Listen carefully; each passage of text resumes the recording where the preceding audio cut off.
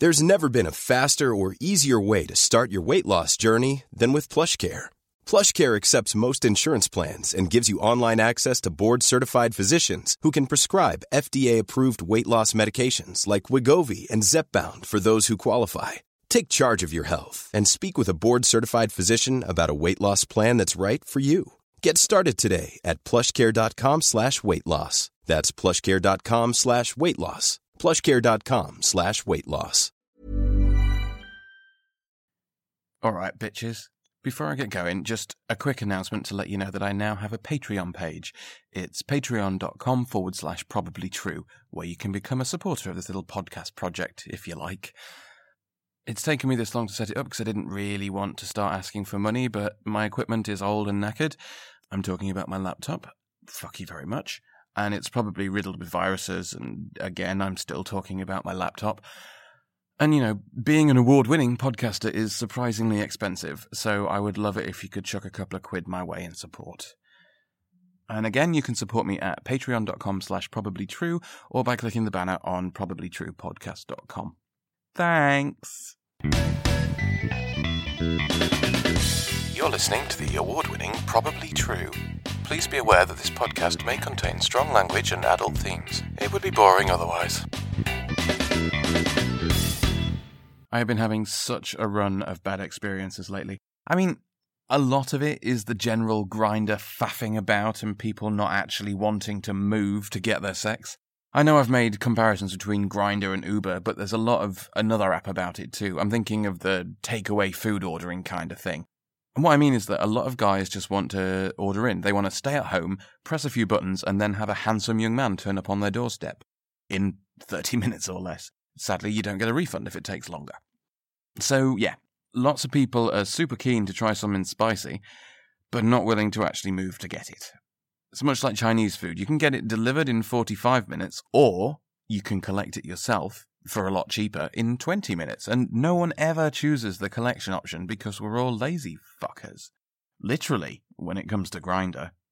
A few episodes ago, I talked about how gay bars aren't the hubs of local gay life anymore and how community is mostly based online nowadays.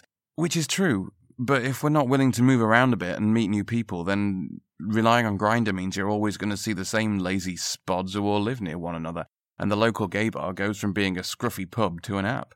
Same faces, same level of disinterest, same creepy guy in the corner who will continue hitting on you at every opportunity, no matter how many times you tell him to foff. Why leave the house for a disappointing homosexual experience when you can do it from the comfort and convenience of your own home? I'm sorry if I sound bitter. Like I say, I've had a run of really irritating experiences recently. The first one that stood out was this hot American who was staying nearby. Fresh meat, really. And he's a hottie. We got chatting and he seemed nice enough, but he kept stringing me along as to when we were going to meet up. He was keen, but it would have to be tomorrow, and then the next day it was later in the evening, and then it was 10 p.m, which I thought was a bit late for a drink, but fuck it, he's cute. We need to have one, and then back to mine, or his. And then at 10 o'clock he was jumping in the shower, which apparently took 45 minutes. At 11:15, he messaged to say he was ready to go for a drink. I sent him a message back, which was just a picture of me in bed watching the Golden Girls, partly because anyone who spends 45 minutes in the shower isn't going to need my attention that evening, and also because he was taking the piss a bit. Set a time and stick to it, people, or at least give good notice that you can't make it. Otherwise, you're just being disrespectful to the other person involved. Anyway, after that guy, I was feeling pretty pissed off, so I invited a random round so I could take my frustrations out on him. Or at least shoot my frustrations all over his face. Anyway. Only after he turns up and we get up to my room and the clothes start coming off, I just say, my housemates are in, so I'll have to be quiet. Within 5 minutes, he's dressed again. I get nervous when there's other people in the house, sorry, he said as he headed for the door. And I decide to stop with the randoms. That's all this is, it's just mildly crap encounters with randoms rather than building a bit of a rapport with a guy, putting some time in to properly get to know them before meeting up. Handily, I've also been messaging a cute young man for a little while, and he had some inventive and thoroughly disgusting ideas about things he wanted me to do to him. So the next day we finally meet up. And he was as cute and funny and still up for the filth as he had been in the chat, so after a couple of cups of tea and a bit of flirting, we head back to mine and start getting sexy. Things go really well for about 5 minutes, and then splat, he's done. I haven't even got my pants off. Normally, I don't mind this. If anything, it's a compliment. I'm that good, I can rock your socks without actually making you take them off. Besides, we all occasionally have one that sneaks up on us. It's not a big deal. Anyway, I've also found that, 10 minutes and a cup of tea and most people are ready to go again. But no. What he actually did was smile and stretch and say, that was good, and then get up and get dressed. He didn't even finish me off so we could have a sticky cuddle or anything. Add in a couple more time wasters and someone else who thought it was a race, and by now it's just starting to get a bit silly. I'm not Frankie Howard, this isn't Up Pompeii. It shouldn't be this difficult or frustrating to make sweet, sweet fuck with someone. So while looking around for some way of breaking this run of bad bone, I got invited to a chill out, which was a bit of a novelty, to be honest. I didn't think they were still a thing. I've spent a whole episode sitting in this cupboard explaining why I don't really enjoy chill outs. But at this point, I thought, why not? At least it'll be several willing young men, and it'll make a nice change. Perfect way to put all this behind me. I made sure to get photos of the other guys involved, and they were all pert and firm and sexy and lovely. I couldn't get my shoes on quick enough. Which actually turns out to be an extremely accurate phrase, because when I got there, everyone but one guy had gone, and he was only still there because he was looking for his t-shirt. The host, a very buff 6'5" Australian, apologised and said, "I'd offer you a cup of tea, but the coke's wearing off and I want to go to bed." It's kind of difficult not to start taking it personally at this point. Like, if I'd been at school and heard about a party at someone's house one night, but then when they saw me coming down the street, they'd turn the lights off and pretend no one was home until I went away. Not that that ever happened to me. That was entirely hypothetical. And even if it did, I definitely didn't cry about it like Rhys Pegden said I did. Anyway, I came to the only reasonable explanation at this point. I must be cursed. I've obviously offended some old gypsy woman somehow, and this is my punishment.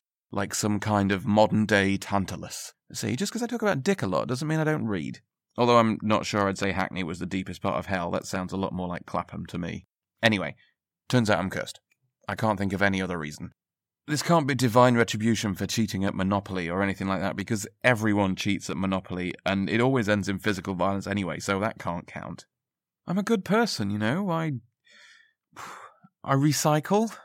I always sign up to those charity mugger people on the street, and I never cancel the direct debit before they can take any money. That's mostly because I can't remember my online banking password, but still, the money is going out of my account every month. I mean, karmically, I must have racked up quite a positive collection of stuff in my favour. I'm assuming it's some kind of physical equivalent to nectar points, and that sooner or later I get to redeem them against something I really want. That's just science, that's how it works, you can't really argue with that. I mean, I've only threatened to set fire to one person recently, and he was a Tory, which is pretty much a good deed in itself. If God didn't want to set in fire to Tories, he wouldn't have invented Boris Johnson. Maybe this is a sign that I've hit my sex quota for life, and that's it. I should retire from sex and set up an antique dealership somewhere. Or maybe a porn studio. I can show them all how to do it. I guess this brings me back to a point I made in my very first ever podcast. Being sexually liberated isn't about having sex all the time. It's about having the right amount for you, however much or little that is. And it seems like for now, for me, it's less, and that's okay. Sex is like chocolate, or cake, or gin. You know how much is a good idea for you to enjoy yourself, and yes, you could gorge yourself on piles and piles of it. But you know how you'll feel afterwards if you do. Just as there's no shame in tarting it about as much as you want, there's equally no shame in not tarting it about a bit. That's the joy of the whole thing, really. It's as much as you want, not as much as you feel like you should be having, or anything like that. Self-love comes into it just like everything else. Whether it's cake or cock, make sure you're putting it in your mouth because you want to enjoy it, not because you feel you need it to stop feeling bad. Consciously decide if this is something you really want to do, and then either do it or don't. But either way, treat yourself gently, and with love. To put it another way, a good and fulfilling sex life is like a fart. If you're struggling to make it happen, just relax, because if you have to force it, it's probably shit.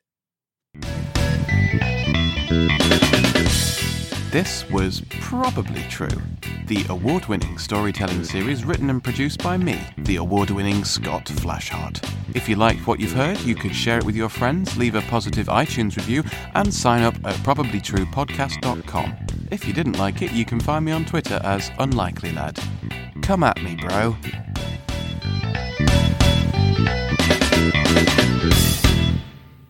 Another little reminder about patreon.com/probablytrue, because it's that or adverts, and I don't think Squarespace is really interested in sponsoring my whore mouth.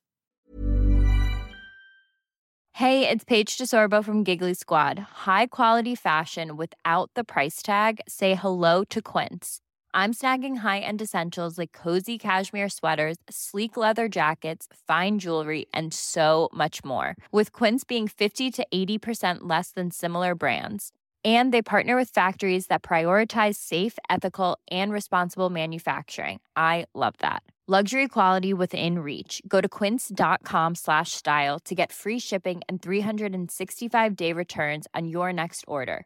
Quince.com/style.